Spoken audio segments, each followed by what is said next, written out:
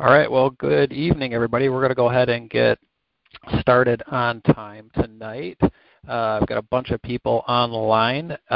If you are here for the monthly Gold Club Q&A call, you are in the right spot. My name is Todd Foster. I am one of the mentors, and it's been a while since I've had the pleasure of hosting this call and chatting with you guys, so I'm really looking forward to tonight. So welcome to the holiday version of the monthly Q&A call. So for those of you not familiar with this call, this call is held on the second Monday of every month. And now if you are a Gold Club member, you get an added perk. Not only do you get to listen into these calls, but you also get to jump into the queue and ask questions. And most importantly, this call is for reviewing your guys' deals. So any property information sheets that you guys have can be submitted, and we can talk about those deals right here on the call for everybody's benefit so that everybody learns. Now, if you are not a Gold Club member, don't fret. You can still listen in. Unfortunately, you won't be able to get jumped into the queue here to ask questions. And if you want more information on how to become a Gold Club member and signing up, honestly, guys, it's an absolute no-brainer. Everybody on this call should be Gold Club members. If you're not, head over to www.ronsgoldclub.com and you can sign up there. Now, for those of you that are Gold Club members, if you want to get in the queue and ask a question or discuss your deal that you've submitted, go ahead and press *6 right now to jump into the queue, and that'll get you guys into the queue, and I'll spend a few more minutes introducing myself here to let a few of you guys line up. Now, if you're a Gold Club member, and for whatever reason, if you did not dial in on that interactive line that's listed on your Gold Club membership website homepage, after you log in, you're going to want to go ahead and hang up and dial back in using that number and access code, because that will allow you to jump into the queue here by pressing *6. Okay, and it allows you to get into the queue and ask questions, and we can chat and talk about your deals. So it's been a while since I've hosted this call. Again, super excited to be here. I've been on Planet Ron for about coming up on 10 years. It's been quite a while. And we are pretty house experts. My wife and I and our 4 beautiful children live in Minneapolis. And we've got a busy household, a fun life, but we are pretty house experts. We love the pretty house business. We've done a ton of deals over the year. And my background, prior to getting into real estate was I'm a recovering engineer. Let's just say that. Very happy to have that past behind me. I spent 15 years in corporate America, and I was always looking for a way out. I always wanted to do something different with my time, and I always wanted to make money in a different way. I just felt like going to work at a corporate job, it just wasn't for me. I mean, some people are built for it. For me, I wasn't. I was always looking for something different, and then Ron the Grand and the pretty house business kind of fell in my lap, and we took off, and it did a bunch of deals coming right out of the quick start like a lot of you guys are probably on this call about ready to do. I'm sure a lot of you guys were probably just at your first quick start and you heard about this call. So I'm really excited to see and what you guys have in store for you, and kind of sharing some of that journey with you guys by hosting this call and getting some of your questions answered. So looks like we got a number of students lined up here in the queue, so I won't spend any more time talking about me, because that is not what you guys came here for. So let's jump right in and start getting some questions answered. Jump in the queue just as quick as you can. I do want to know I am up against a 1-hour hard stop tonight, so if you are kind of deep in the queue, I can't guarantee that we're going to get to everybody, but we will do our best to get through everybody as expeditiously as possible. So the earlier you jump in the queue, the more likely it is that you're going to get your question answered, and we'll get to spend some time together here. So with that said, let me see if I can figure out which button here it is to get the next person on the line.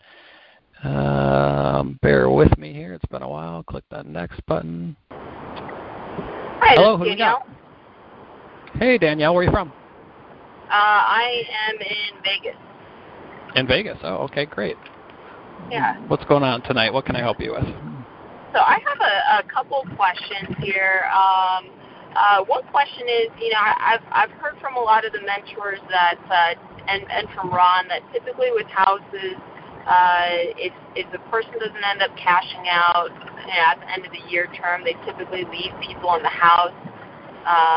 Granted that you have a reasonable length of term on the pretty house deal. I was wondering, with the economy being high right now, do you ever decide, hey, let me just, say, hey, buy it or move out and then do another option with someone while the prices are high? Great question, Danielle. Let me ask you a question. Which way would you lean in your own investing business? Because this is kind of a personal decision. So some of us mentors are more stringent about moving the tenant buyers out and putting somebody else in there. I kind of fall in the category of, I think, like Ron, where it's kind of set it and forget it. But everybody's a little bit different, right? And there's different circumstances where sometimes you might want to get a property cashed out. So which way would you potentially lean? Well, I want to, hold on to the properties as long as possible. And most of the houses that I have indefinite terms on them because I'm just taking over their mortgage. But I feel like, in one sense, it's a lost opportunity of option deposits. Right. Yeah, so here's the other thing about that too. So you mentioned a couple of things. So one, there's a lost opportunity for gathering an additional option deposit.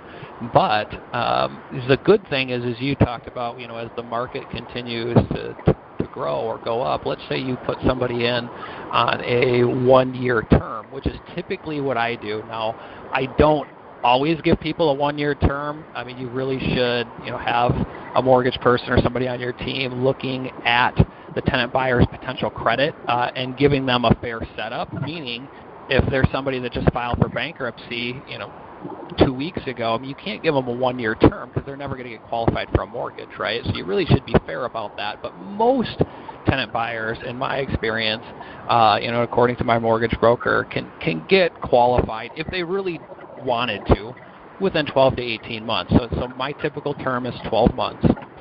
Now, after that term expires, here's the thing. You can leave them in the property, but let's say they come back to you 2 years later and they want to buy the house. Well, great. Now they're going to buy it at market price, and that's what I do. I don't go back and say, okay, well, your option expired, say, at $200,000. Now the property's worth $240,000. I'm still going to sell it to you for $200,000 because that option expired a year ago, right? So you don't necessarily have to worry about creating a new agreement to try to recapture, more of that appreciation into your pocket. Just know that once their option expires, it just goes to a month-to-month rental at that point, and you don't have to sell it to them because their option expired. Now, I still would, but I would sell it to them at that new market value, whatever that is.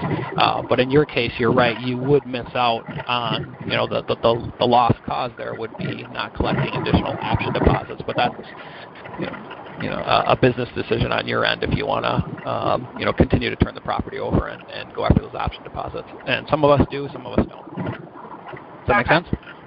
Yeah, and so then you're saying that the standard purchase and sale agreement, or not the purchase and sale, but the lease agreement that Ron uses, that will just automatically turn to a month-to-month, and it has that in there? Yeah. Yep. Okay. All right. Yeah, there's nothing you have to do. There's nothing you have to do at the end of the term. Just keep going. Okay, perfect. The only other reason you might want to renew that lease agreement is if you say you wanted to raise the rents and stuff as well too, right? Which I know Ron says he sometimes doesn't do. I've actually put a clause into my agreement, so I've taken Ron's lease option agreement and I put a little clause in there that says after 1 year, should they still continue to stay into the option, at each 1-year renewal point, the rent automatically increases by 5%. So I've already got that built in, so I don't ever have to sign a new lease agreement, right? So that is something you can consider doing as well. Okay. Would I be able to do an addendum then to the lease agreement, or would I actually have to do a whole new lease agreement?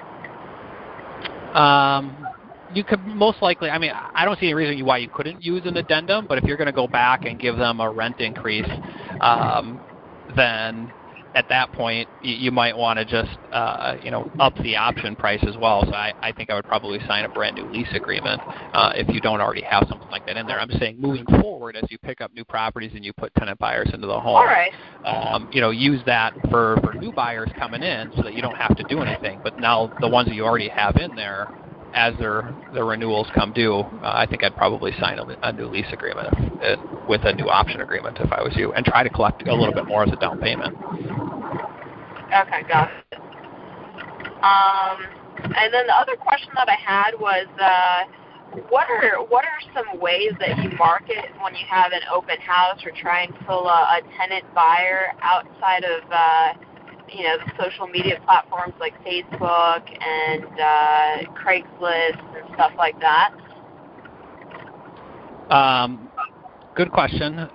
For me, if I'm being honest with you, there's really only a couple of mediums that I use in marketing for tenant buyers.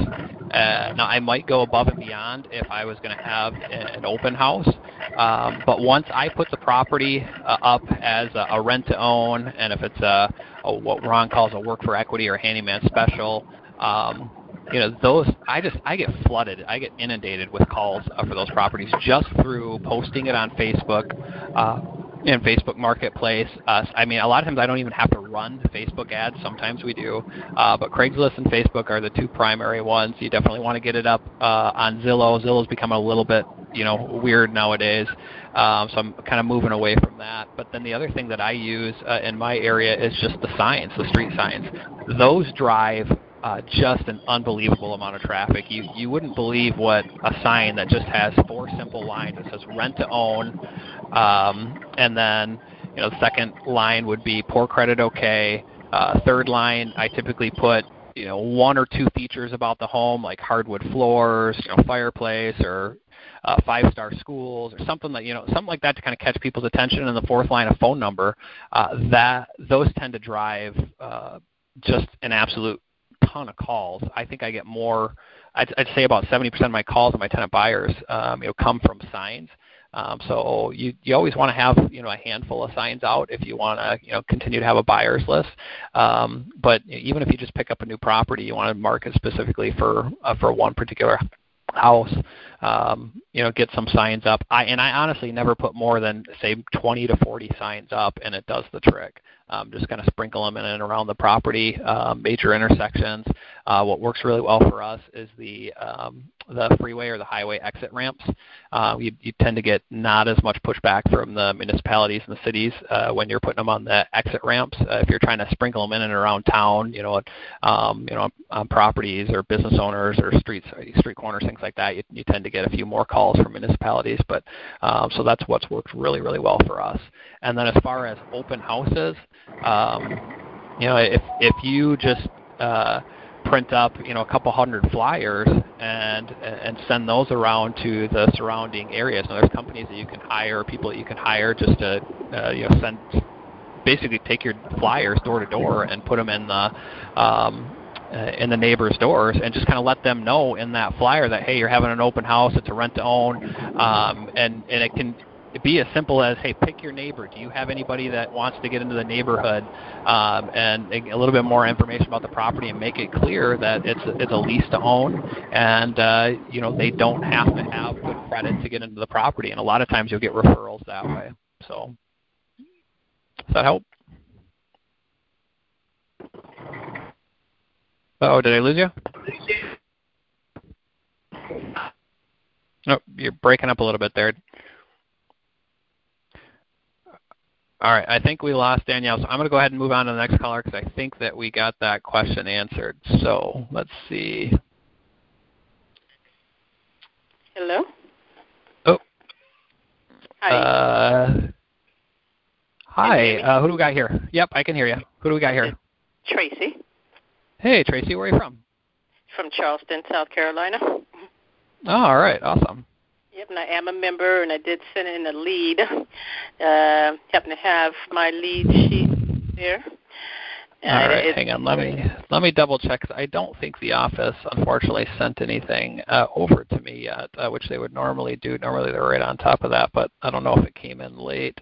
but that's okay. You can kind of walk me through it over the phone. So tell me what I basically need to know from the lead sheet, if you've got it filled out, Tracy, is all of the starred sections. So let's start off by going through what's the asking price for the property. Yes, and it does happen to be commercial. Maybe that's why I didn't send it to you. I'm not sure. That is why. Yep, we can't help you with commercial properties on this call. I didn't know if they would, or if I would, just ask you to get it over to Ron, or they would do it, or what have you. But just kind of wanted to see if I was on at least right track with it. I didn't know who would be leading the meeting tonight. Yeah, Unfortunately, we typically don't do. Ron's got a commercial, boot camp, and then his commercial thing is completely separate. So this one's for single families only. All right. So, yeah, do you have any single family properties you wanted to talk about tonight? Not that I had any yes leads on. The only one that I was wanting to ask someone about, and maybe getting some help on. It's gone from an off-market property that I look at as FSBO. So I will work a lot of times the off-market ones that had been for sale in recent past, maybe even the last couple of years, and see if they may be still willing to sell. And so this off-market one, the guy did not want to tell me his mortgage information, so I probably should have smoothed the call a little bit more. I was going, just write down the lead sheet. You have mostly what's already in the ad, answers most of the questions. And so I didn't get into what his personal email was yet, but I verified, a couple of pieces and kind of went right to the mortgage section, since that's kind of at the top of the lead sheet. And so he was like, he is not going to tell me, he don't think it's any of my business what his mortgage balance is. I guess I could have jumped to Section B, right there, and go from there and see if I could get a yes lead on that. So what I was wondering on that one was, say somebody like me on a call like this or another session would call with another voice, since I kind of messed it up, I'll use those words, messed it up a little bit, going maybe into the mortgage information too fast. But, then they can maybe recover the call for me. Do you guys ever do something like that? Let me just call. Not on this call, but we do that as a part of the mentoring program. We can, if you work with your specific mentor, that is something that they can help you with. But for the purposes of this call, there's just not enough time to be calling sellers leads. But let me ask you a quick question about that. So when you kind of jumped into the mortgage information, he said it's none of your business. What was your rebuttal? What did you say? Oh, well, I just kind of told him it's kind of important or pertinent information as far as being able to buy the property, and I didn't, go into the 35 because I know we don't tell them the $35,000 gap thing there, but it would kind of make a difference on what we kind of want to offer or on just buying in general. And I just told him it's kind of important information. It's the only thing I can think of off the fly to tell him. And I know that's pretty much public information too. Yeah. You can kind of go in the county information and get it, but you wouldn't know if they're in arrears or past due or anything like that. He did tell me there is a mortgage, but then he wouldn't tell me what the balance or, what he owed on it. I was just trying to get to A, Section A. I was just trying to get to that part. Yeah, so there's a couple things you could have done there. So I'll give you the line that I use that I kind of lead in with to help make that go a little smoother. But once you get stonewalled like that, once the seller says, well, it's none of your business, none of your information, first let me tell you that there's a 99.9% chance that they're not a motivated seller and you're not going to do business with them. Okay, that's just been my experience when they're ready to stonewall you like that. Now, other times, in a rare situation, they just depending on how you came at the situation, they know one way to buy and sell a house, and that's you bring all cash or a mortgage to the table and you pay me off in full, so why the hell do I have to give you my mortgage information, right? So sometimes it helps to just give them a little bit of a precursor as to almost why you need to know that information. So, the line that I typically use is what I like to tell people is, so Tracy, a lot of times it works out best by doing something with the financing. So right there, I'm already kind of paving the way, setting the stage to let them know we're going to kind of lead into the financing. So a lot of times it works out best with some of the financing. So let me ask you this, Tracy. Do you still have a mortgage on this one, or do you own it free and clear? Now, let's assume that you came at me like this guy and said, well, why do you need to know that? Or, that's really none of your business. And I say, well, I understand. It's just that a lot of times, Tracy, what I do is I'll just take over any existing debt on the home, and then I'll just cash you out your equity separately. Right. So a lot of sellers are really concerned, that if they give you their mortgage information, if they give you the balance of the loan, right, that you're just, going to try to essentially rip them off, right? You're trying to steal their equity. So I like to tell them up front, like, hey, your equity's safe.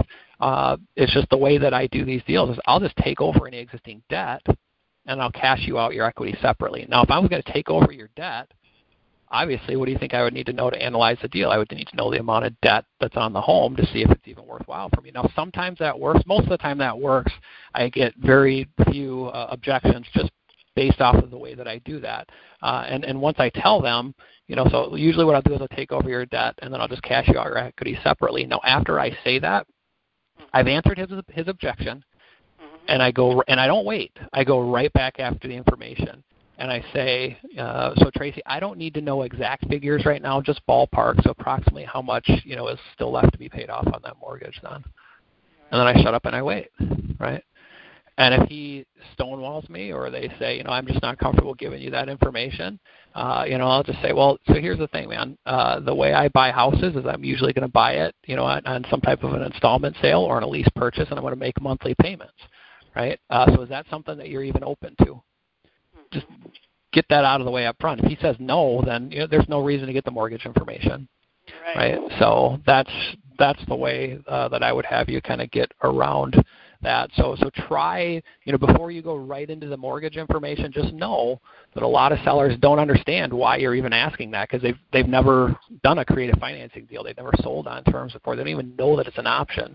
Realtors won't tell them it's an option because realtors want to get the property cashed out and make the commission, right? So that's the way most people know to sell their home. So they don't even understand why you need to know that information because you don't in a traditional sale, right? So if you give them that little precursor, that little paving the way, just let them know that a lot of times it works out best by doing something with the financing.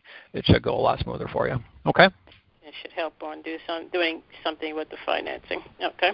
Yep. All right. I'll try that. Now he's got it on the market listed, and he's reduced the price a couple of times, so I'm kind of watching it. But on that second part about cashing them out on their equity later, you'd have to kind of be able to get a loan on that, wouldn't you? No, I'm not telling them when I'm going to cash them out. See, that's the tricky part about that. So a lot of times what I do is I'll take over any existing debt and I'll cash you out your equity separately. Notice I didn't say when I was going to cash them out separately. Now, they might assume that I'm going to cash it out right away, but I'm not. Right? That's on them to make that assumption. Now, if they ask, like, well, when will you cash me that out? Just know that on the initial call, on these opening calls, they don't get into that level of detail. They're not thinking like that, right? Your whole goal on this initial pre-screening call is just to get the information, just to get the mortgage information, right? So that's all I'm trying to pull out of them is how much is still owed on the property to see if there's even a deal here to be had that's worth structuring that makes sense, right? I'm really just circling back to a lease option. Yep. So if they have a little bit of equity in the let's say they only have a few $1,000s worth of equity, I might just give that to them up front just to have them go away so I never have to deal with them again, right? But if they've got a significant amount of equity, then no, there's no way in heck I'm going to give them that up front. They're going to wait on it, right? Or I'm going to structure a deal that makes sense for both of us, or we're not going to do business. So it doesn't mean that I'm going to go get a loan. I've never once in 10 years gone and gotten a loan on a pretty house deal, and I don't intend to in the future. So no, don't go down that road. Okay. Yeah. So the cashing out part is just kind of lease option again. We're just getting they're going to get cashed out when we get cashed out, right? Yep. All right. And, all right. I guess I'll wait for the other folks to call in and see if they will look at my commercial deal there and tell me if I'm on the right track and I can join Mastermind. I want to go back to boot camp again, commercial boot camp again when it comes up. Yes, it's a great class. Yep, you definitely should. All right, Tracy, is there anything else I can help you with tonight? That's it. All right, you have a wonderful holiday season. Thank you. You too. All right, let's see who we have next. Hey, can you hear me? Yep, I can hear you. Who we got? It's Ricky. How you doing? Hey, Ricky, how you doing? Good, thanks. So I have a couple where are you from? questions. Connecticut. Connecticut. All right. Fire away. I got a couple questions for you. Well, maybe three, actually. I'll try to make it as quick as possible. Sure. I've been running some Facebook ads over the past, say, 3 months, and it seems that the leads and I've closed a couple deals, but the leads that have come in, it's been like wholesale deals. So I haven't been able to pick up a pretty house deal yet. So from your experience, what's kind of easier? I know Ron pushes the pretty house business because you get the golden goose if you can get that, which is understandable. But from your perspective, what's easier to actually get, a wholesale deal or a pretty house deal? In my experience, a pretty house deal. So I want to go back to your Facebook ads and ask you what you're saying in your Facebook ads that are leading people to bring you ugly house deals. Because I can tell you in the advertisements, let's put it this way, like traditional real estate investing for single-family houses, whether you use bandit signs or most other medias, the We Buy Houses Fast, Cash, or anything like that, or We Buy Houses Fast, or Quick, Easy, hassle-free, depending on your message. In my experience, the market has really been trained to see that marketing message and think, ugly house guy. I need a beat-up house or a junker, and that's what that guy's looking for, right? So you really need to tweak your marketing message to target people with nice homes. And if you don't do that, then you're probably going to be finding that you're going to get a lot of ugly house, deals and wholesale type deals coming across your desk with the cash deals, the buy, fix, and flips, right? So I get very, just full transparency, I don't get a ton of those that cross my desk just because of the marketing message that we put out there. And my marketing message is, we buy houses for full price. Right. And then sometimes in the marketing message, I'll even say, we're looking for nice, beautiful homes. Got a junker? That's not what we're looking for. I might even, depending on what, what my marketing medium is and what kind of ad, or what I'm actually looking for, right? With that said, I don't want to discourage anybody on this call from making money, right? I mean, the whole purpose of what Ron teaches here is the pretty house, the ugly house business. Any lead that comes across your desk, you should be able to, figure, which bucket to put it in and figure out, how to work a transaction if there's money to be made there and make money on it, whether that's a pretty house or ugly house deal. So I wouldn't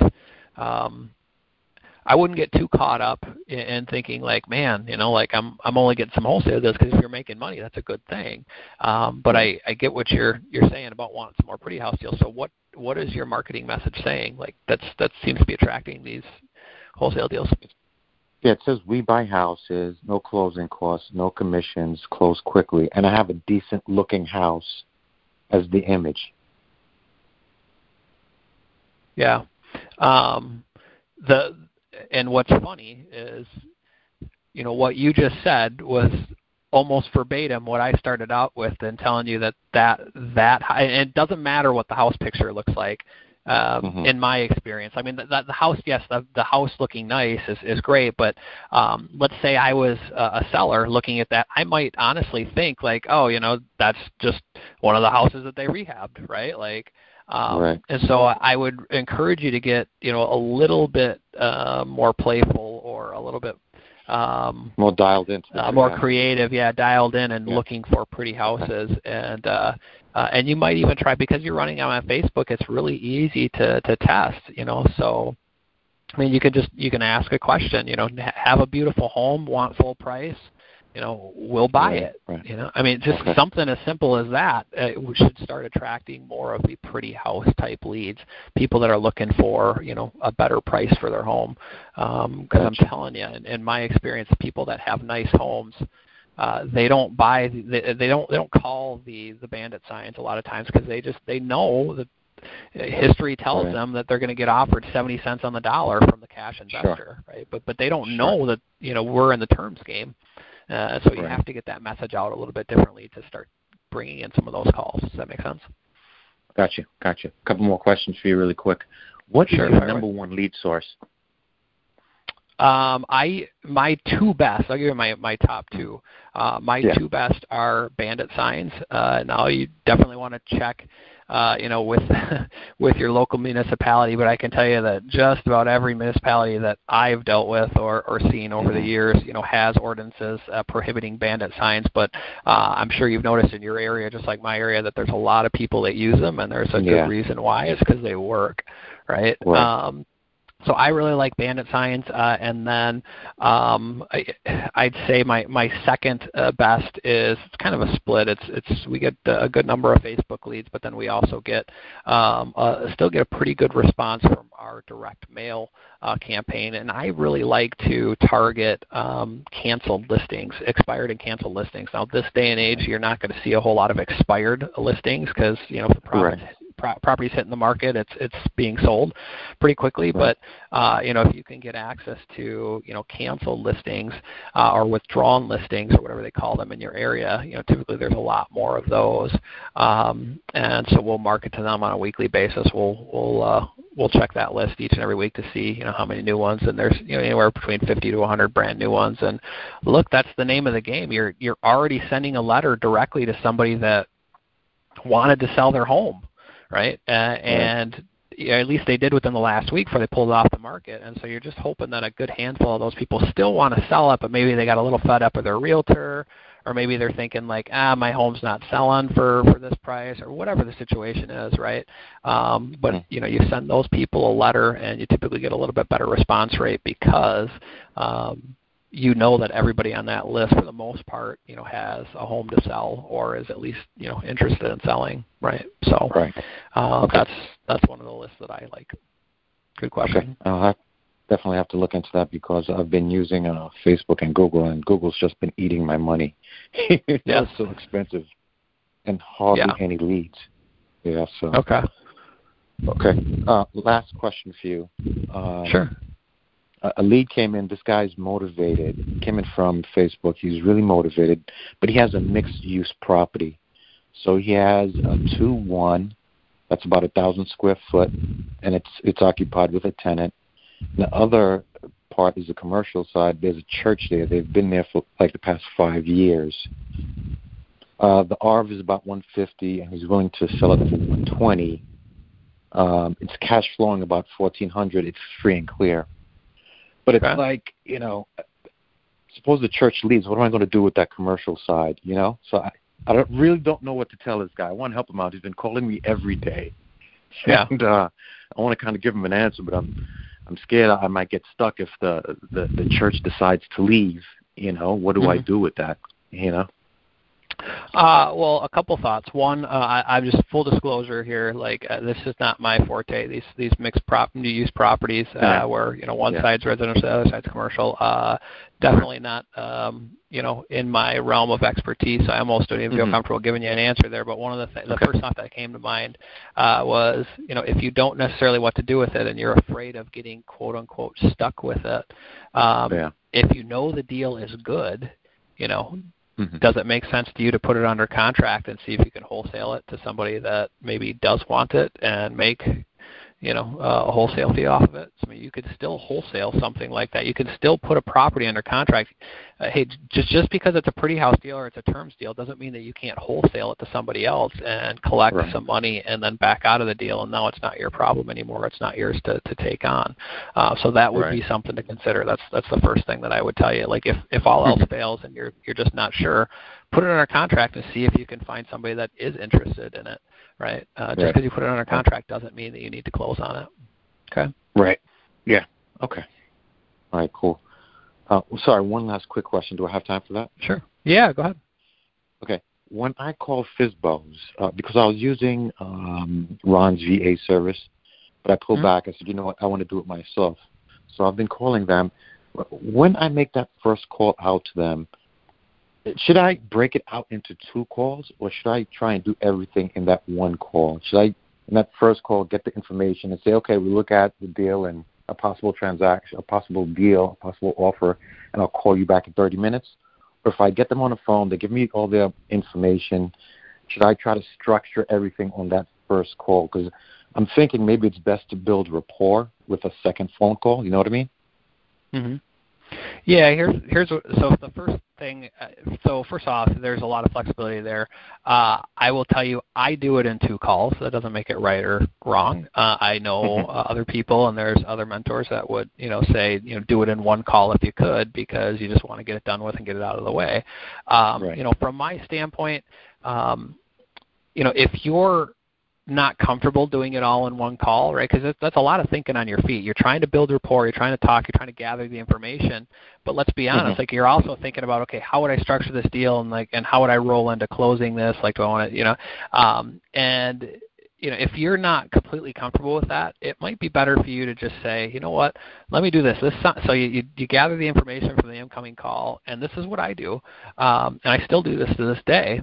And there's another reason for it. It's not because I can't do it all in 1 call. I just feel like, and this is just maybe my own, personal viewpoint and, limiting beliefs, but I just feel like if you were calling me trying to buy my house and you were asking me for a bunch of information and then you just went into like quick sale mode, like I'd be a little skeptical. I'd be a lot skeptical, right? Sure. Versus, if I'm talking to you and I call you and I say, I get the information and I say, man, Ricky, this sounds really good. Let me do this. Let me just run a few numbers here. I want to check a few comps, and then it's okay if I give you a call back in about a half hour or so, and then we can kind of, maybe set up a time for me to come take a look at it if everything looks good. See, that breather, I think, is not only good for you, but I think it also sets the seller at ease to let them know, like, hey, this is somebody legit, right? But that, again, that's my own personal belief. That's my own kind of theory in terms of how I look at it, right? And so if somebody came at me all in 1 call, I'd be a lot more skeptical than if they did it the way that I just kind of explained it. So that's why I do it that way. I've tried doing it all in 1 call, and I just feel like it almost sounds too pushy, but that's, again, probably my own limiting belief. So either way is okay. What I would say, whatever you're most comfortable with, because if you're comfortable with it, if you're giving off a good vibe, it's going to go 10 times smoother than if you're kind of wondering in the back of my mind, like, oh, should I break this up? Should I not? Right? Figure that out ahead of time, how you're going to do it, so you're comfortable with it, and it'll go a lot more smoothly. Okay. All right, cool. Excellent. Thank you so much. How big is your team, by the way? Is it just you? It is now. Yeah, I used to have 2 acquisitionists, but we've recently downsized, so it's just me. And look, man, you don't need a big team to build a big business. You don't. It's all in how you guys want to run your business. There's Ron has given you so many tools and so much flexibility to build this thing the way that it makes sense to you. Now, if you want to go out and get multiple acquisitionists, you can, right? If you want to go out and do 10, 15 deals, a year, if you want to go out and do 4 or 5 deals a month and do 50, 60 deals a year, then those are different business models. Those are different teams, right? So at the end of the day, you decide how big you want to build it and how many deals you want to do, how many dollars you want to be chasing at the end of the day. But I would tell you that you want to have that vision ahead of time, right, so that you kind of know what you're building to. But you can build a very, very profitable business by just working this yourself. You've seen how profitable some of these deals can be, right? If you just do 1 or 2 deals a month, these pretty house deals that are netting, 40 to 60,000. I mean, that's a monstrous size business, and that's just you can do that just doing yourself, right? So, okay, but sooner or later you'll probably want a personal assistant or something like that to kind of help you out. It really just depends. If you can find the right help, it's probably a good idea. All right. Sure. Okay. Listen, thank you so much for your time. This was extremely helpful. Thank you. You're very welcome. All right. Happy holidays, man. Same to you, bud. Yep. Bye. All right. Let's see who we got next. All right. Who do we have next? Hello? Hi, can you hear me? Yes, I can. Who do we got? Hey, this is Mike. How are you? Hey, Mike. How you doing? Where are you from? I'm from Hoboken, New Jersey. All right. And well, you sorry, don't have a strong New Jersey accent. Or accent. I'm hiding it. I'm hiding You're it. hiding it? All right. All right, fair enough. My name's sorry, Mike. My name's Todd. I'm actually in Minneapolis, so I got that Midwest twang. There you go. My wife's from Chicago, so I'm used to that. Yeah. All right, fair enough. So thanks for taking my call. Yep. How can I help you out tonight? Yeah, so I hopped on tonight because I actually have a Subject 2 deal that's going on. It's in progress, and it started out as a straight sale. Full disclosure, I'm looking for rental properties, just straight rental properties. Okay. But I've been a student of Ron, going to all the events and stuff.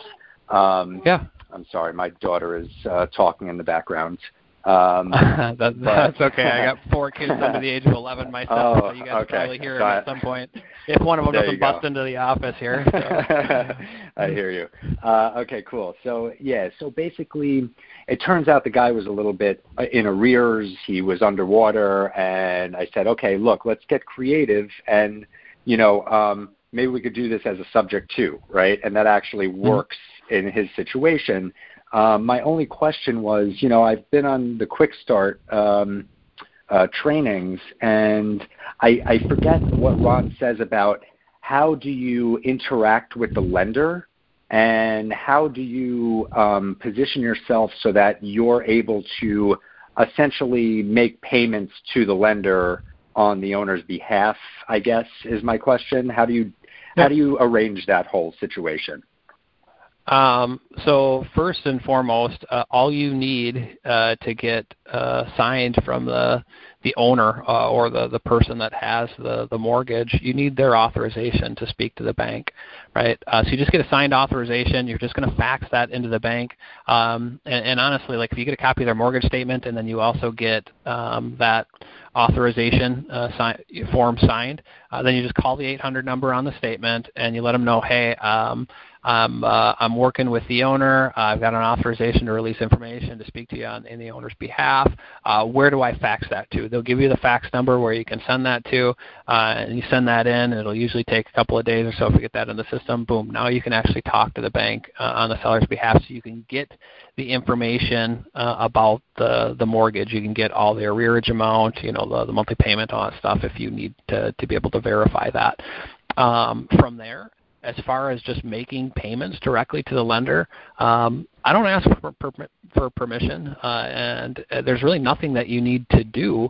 Now, sometimes I think Ron in his closing package, and I do in mine as well, we basically have a letter that we send to the bank, notifying them that the property's been placed into a trust, and that new payments are going to come from, a different bank account or something like that, right? And that the owner has hired a management company to send in payments on their behalf, and then that's it.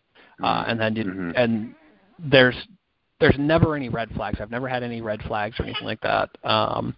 Raised on the bank. The bank doesn't care. Let's put it that way. They just want their money. That's why they made the loan. They just want the payments. So they could care less if the name on the check is the owner's or if it's yours or your LLC or a trust bank account or anything like that. They don't care. So I would say don't necessarily worry about that.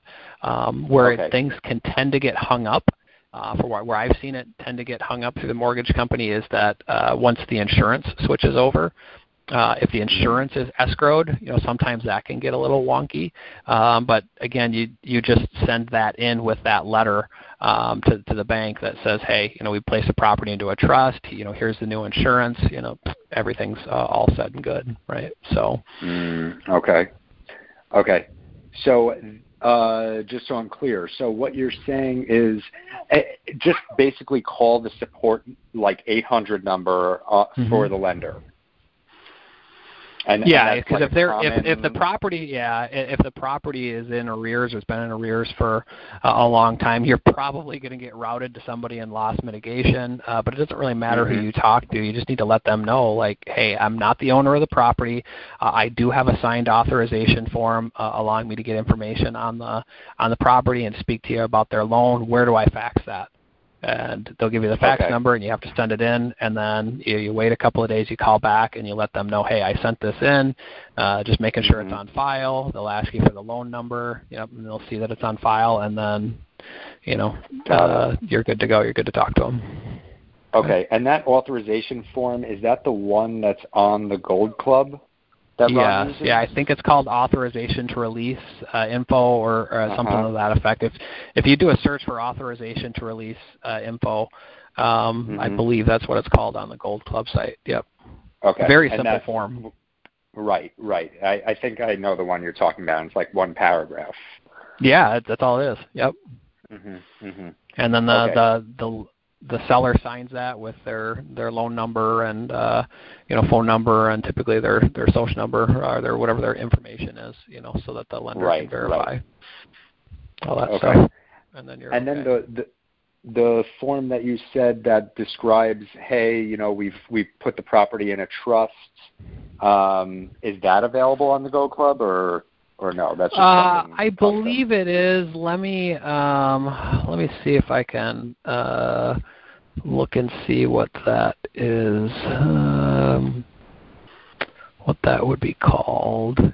Give you an idea of how to search for it.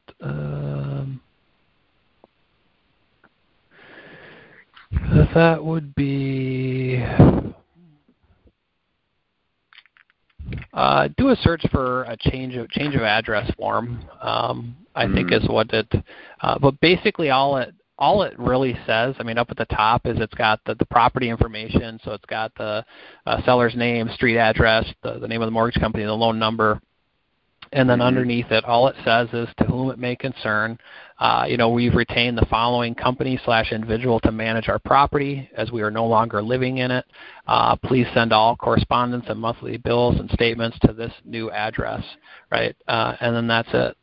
And then they sign it, and that's all you're doing. Got it. Okay. And you mentioned the trust in that letter?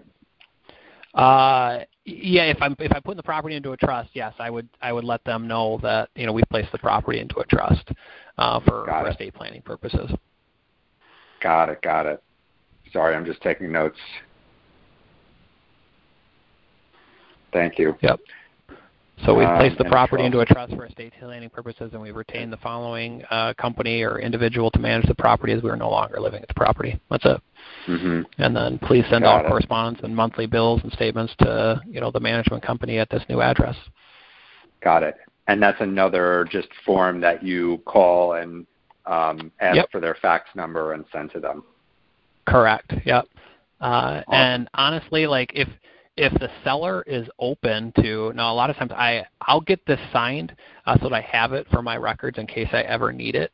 But I'd say 75% of the time I don't ever need to use it because really all I'm trying to do is get the statements and everything like that rerouted from the seller to me, right? So I have access to all that.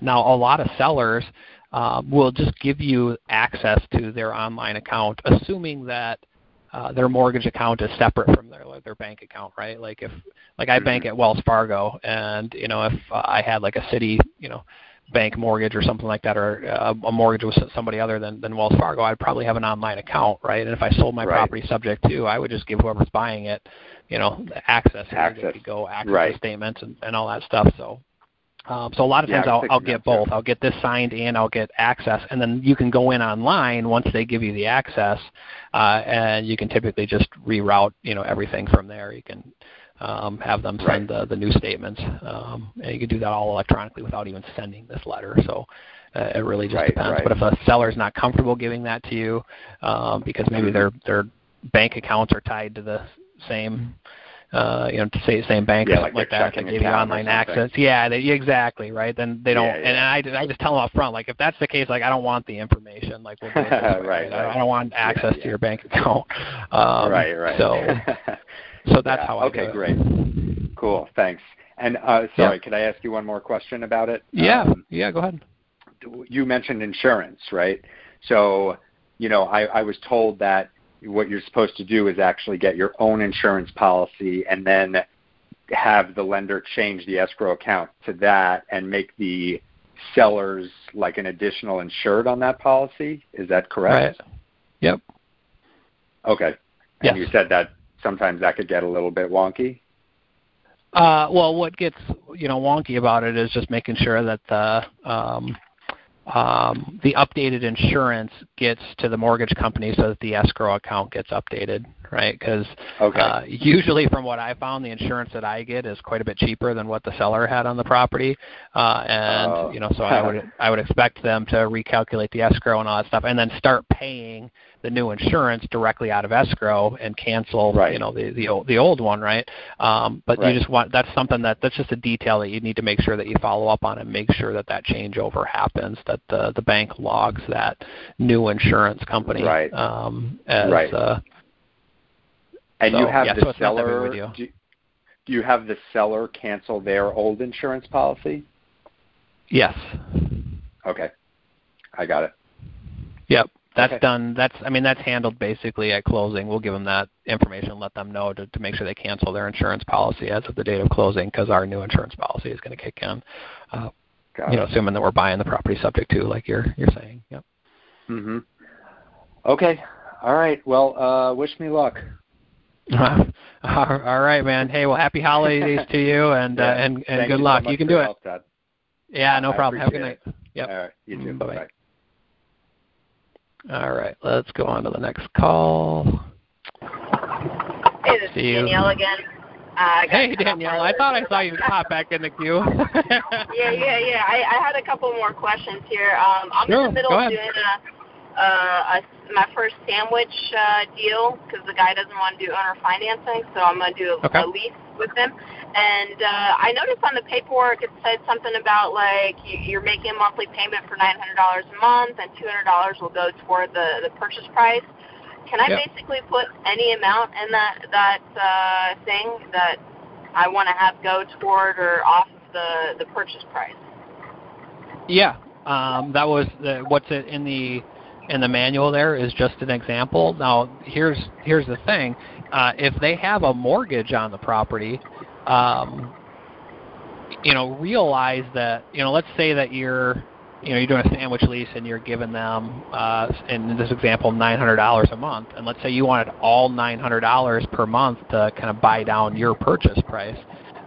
If the seller doesn't have a whole lot of equity, just keep that in mind. Like if you're, for example, if you're buying the property for $190, and they only owe, I don't know, $180, and you're doing a 5-year term or something like that, or a 10-year term, and you're saying, hey, every month $900 a month is going to go towards buying down, your purchase price. Well, at the end of a handful of years, let's say at the end of 3 or 4 years, that's a pretty significant chunk of change that you're buying down your mortgage, and now you might make them end up owing more on the property than what you're actually buying it for. Does that make sense? You just have to be cognizant of that situation. You don't want to put the seller in a situation like that. These people, I only have a 4-year term, and they have about $60,000 in equity, so it would work out.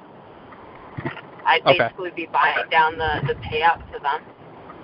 Yeah, then in that situation, I would try to make that number as high as possible, right? And remember, it's just like anything else. It's a negotiation point, right? I mean, you could start by saying, if you're paying $900 a month, you want $900 a month in terms of a monthly rent credit, and they might come back and say, whoa, we're not going to do that. We'll give you, half of that. And okay, so it's at the end of the day, it's whatever you can negotiate. Obviously, you want it to be as high as possible.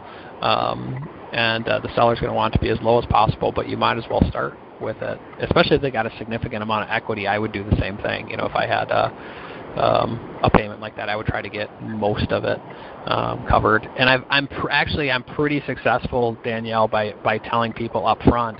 A lot of it's just in your phraseology and what you say to the seller. So what I'll say is the way we normally work it is, half of that monthly payment will get credited towards the purchase price, and you just tell them that's the way we normally do it, and you'd be surprised how many people are saying okay, right?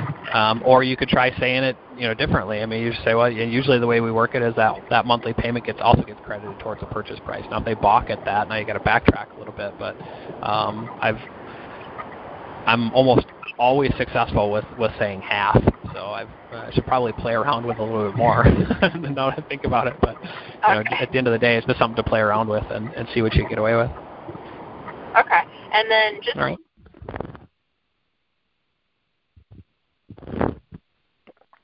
Uh-oh, you're breaking up again. Did we lose you? Danielle. I only see, let's see, a couple more people in the queue, but we got to move on. We're kind of getting tight here on time. Let's go to the next person. Who do we have? Hi, I'm Karen. I'm from Kentucky. How are you? Hey, Karen from Kentucky. I am fantastic. How are you? I haven't heard you on the calls in a while, so good to hear your voice again. I always learn a lot from you. I appreciate that. Thank you so much. I love being on this call. It has been a while. Honestly. And here's my question. I'm kind of new with the term system, and I'm through the manual I have, and I ran across potentially a wholesale deal. And I don't know much about those yet. So I have no idea how to do them. Because I've been, focusing on the pretty house business, which is, Ron's what he always says to do. So if I run across a wholesale deal, I don't really know what to do. I have, for example, no idea what agreement I would use. So can you kind of get me going in that direction? I just found out about this, so I don't have a lot of information, but it's a wholesale deal. Well, so here's the good news. It is like the easiest to write up and the easiest thing to do. So you're just going to, now in Ron's world, there's only two agreements that we're going to use with sellers. We're either going to use the standard purchase and sale agreement, or we're going to use a lease option agreement. So now which one do you think you're going to use for a wholesale deal? I would say purchase and sale. Correct. Yep. It's purchase and sale. Now, the beautiful thing about the purchase and sale agreement is the flexibility that allows us in just how we fill that out, right? So you can write that up as a terms deal. You can write that up as a cash deal, right? There's a contract sale subject to, or there's, so the purchase and sale agreement is what you're going to use probably 90% of the time. So just remember it this way: if you're not doing a lease option, you're going to write it up on the purchase and sale agreement. So now, if you've been through the training, do you have the Quick Start Manual or Ron's terms agreements or the Ugly House wholesaling course or the Ugly House course? Do you have any of those? Yes, I had the courses. I have not been to Quick Start yet. So, okay. But I do have the courses. So that I have to learn as much first. Yeah, so you're going to want to look for the example and filling out the purchase and sale agreement for a cash deal. I mean, if this is a wholesale deal, if this is an Ugly House deal, it's super simple. Like you're basically just going to write it up in section 1 there as a cash deal, and then fill out the rest of the agreement. There's none of the terms section like section 2B or anything like that needs to be filled out because this is just a straight up, cash deal. So you put it under contract, for 60, 90 days or whatever length of time you can get, the contract extended for. And then once you have the property under contract, here's the beautiful thing about the market right now is a lot of rehabbers and a lot of investors are just starving for deals. So if you have a local RIA group in your area, all you got to do is market it to the local RIA group, the rehabbers and the other people in that area that you've got a property under contract and this is what you're selling it for. And that's it. And then you'd wait for somebody to raise their hand and say, I want it. And if it's a good deal, if the numbers make sense, it'll go really, really, really quickly, right? So there's really not a whole lot to it. There's not a whole lot of moving parts in this type of a deal. It's a quick bang, bang, get the property under contract, you mark it up, and then, you go to closing and you collect your check, the difference between what you sold it for versus what you had under contract for. So it all starts with getting that purchase and sale agreement filled out, for a cash deal. That's the first thing. You have to get the property under contract before you can do anything else. Okay. Okay. So it's the cash deal example in the book because I was focusing so much on the other ones. I kind of must have missed that somehow. But I've got the book and the different examples that he has in there. I'm assuming. I'm assuming when you say a wholesale deal that you mean it's an ugly house deal, like it needs a lot of work, it needs some fix up, like it's a rehab type property. Is that what you mean by a wholesale deal? Yes. Then yep. Yeah. Perfect.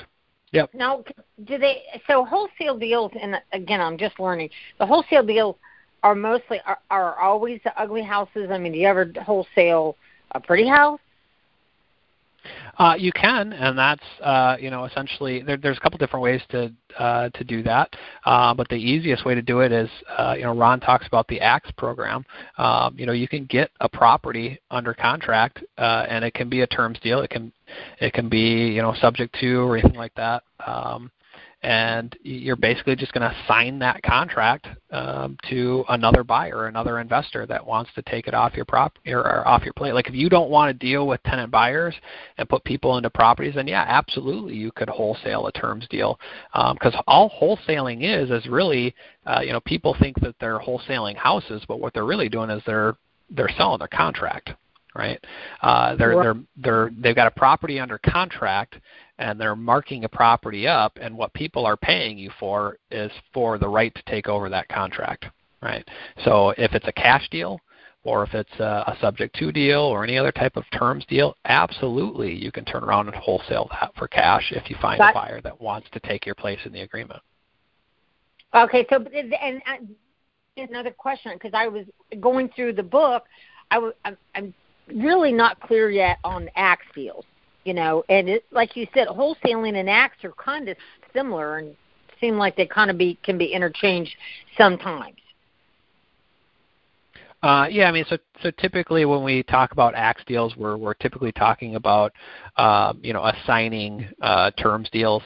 Wholesaling, traditionally speaking, is you're typically talking about wholesaling an ugly house deal.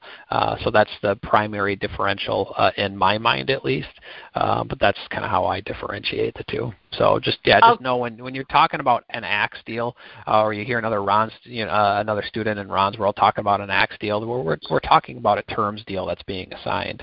And typically, if outside of Ron's world, in your local RIA groups or anything like that, or even inside of Ron's world, when people are talking about wholesaling deals, they're typically talking about wholesaling cash deals, that need some rehab. Yep. Oh, okay, gotcha. It's been my experience. Now, in terms of houses, you might list them on MLS and all this, and the term can be pretty long. But on a wholesale house, what kind of term do you normally on yours when you do wholesale deals? What kind of term how long do you get before, say, if you can't, let's just say you couldn't find somebody. How much time do you put in the time frame, the terms? Well, so again, that's up to each individual investor. The right answer there is you get as long as you can get with the seller in order to get the deal done. But in my experience, I don't need the property for any longer than 90 days. If I can't get a buyer in 90 days, something is wrong. And honestly, the seller's not going to give me 90 days. They might give me 90 days contractually, but if I'm taking that long to close, they're probably kind of wondering, what's going on.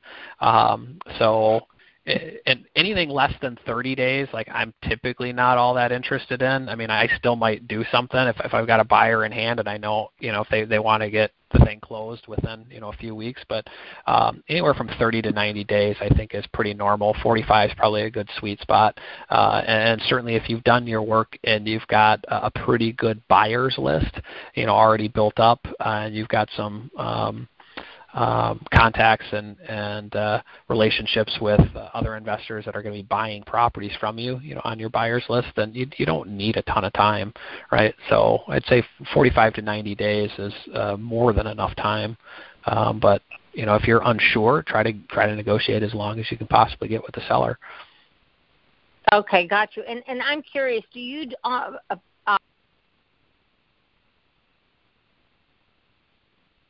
hello? Oh, I'm here. Yep. Yeah, I lost you for a second there. Yeah, go ahead. Oh, do you personally like to control the properties and always buy them, or do you do lease purchase on occasion too, you personally, in your portfolio? I do both. Every deal is a little bit different. I will tell you that Ron's perspective is that he would much rather own it and get just control the property, so that you don't have to necessarily deal with the seller. And he's been telling me that for years. And I've been doing a handful more lease options over the last few years. And honestly, if I'm being honest with you, I would tell you there's a handful of those properties that I'm just like, damn it, I should have just got the deed up front, because when you have the deed, it puts you in a position of power, and you don't have to work so much with the seller after the fact. And so I would say, if all things being equal, if it's a good deal, I would say get the deed. That's the way Ron's always leaned. Okay, so when do you do lease purchase yourself? If it's a, what would be an example of when you wouldn't want to get the deed? So if I'm not feeling like there's a whole ton of equity in the property, then I might just control the property and see if I can mark it up and get a tenant buyer in there and collect whatever I can for an option deposit. So typically it's in a property where I don't feel like there's a huge equity spread or a whole lot of upside. And or if there's not a lot of monthly cash flow. So it really just comes down to profit. If there's a good monthly cash flow and or a good equity spread, then I'm going to go ahead and take the deed.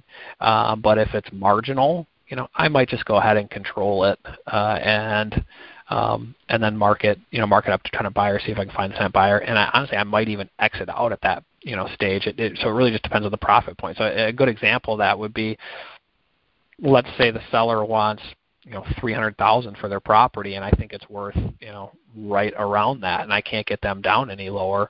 I might go ahead and lease option it for $290,000-$300,000 and see if I can mark it up to $319,900 to a tenant buyer, collect my $20,000 down, and assign that deal back to the seller and move on. So I take all my profit, especially if there's no monthly cash flow. So it really just kind of depends on the deal and where the profit's coming from. Does that make sense? That helps so much, because I have gone back and forth on those pages in the manual about trying to figure out why would you do lease purchase and when, and that example explains it so well, because I really was not clear on that. So that is a huge help, because those pages I've worn them out almost trying to say, okay, purchase, because I want to be prepared when you go to see the seller. So that is a big help. Thank you. And one last quick question. You said you don't have acquisitionists now. Are you planning on doing that again or getting them again? Or I know you also said you can do the business yourself, which of course I'm going to do in the beginning. So what's your feeling on that? My feeling is you have to have the right person in the right seat. And I've had 4 acquisitionists now over the course of my career, and I don't think not even one time did I have the right person in the right seat to be able to adequately give you a good representation of yes. So to put it this way, like, it's kind of soured me a little bit. I think I will go back to that well at some point in the future, but we have a very nice business without having an acquisitionist. So at some point in the future, yeah, I probably will, but know that it's not something that you absolutely have to do or have to have right out of the gate. It's certainly something that I think a lot of investors will aspire to, but you also want to make sure that you have the right person in that role, right? Otherwise, it might not even be worth it. Got you. That just been my experience. Oh, because I was wondering about that, because it's got to be hard to find the right person. So thank you so much, Todd. Man, this helped me so much in my studying. I mean, because I was really You're welcome. Not clear on this stuff. So thank you so much, and we'll see you soon. You're welcome. All right. Sounds good. All right, guys. Well, that about does it for tonight. Thank you for all you guys that participated in the call, and it was just a blast helping you guys out tonight. Hope you guys learned a lot and had fun, and happy holidays and blessings to all you guys this holiday season, and I look forward to seeing you guys all real soon. All right, take care.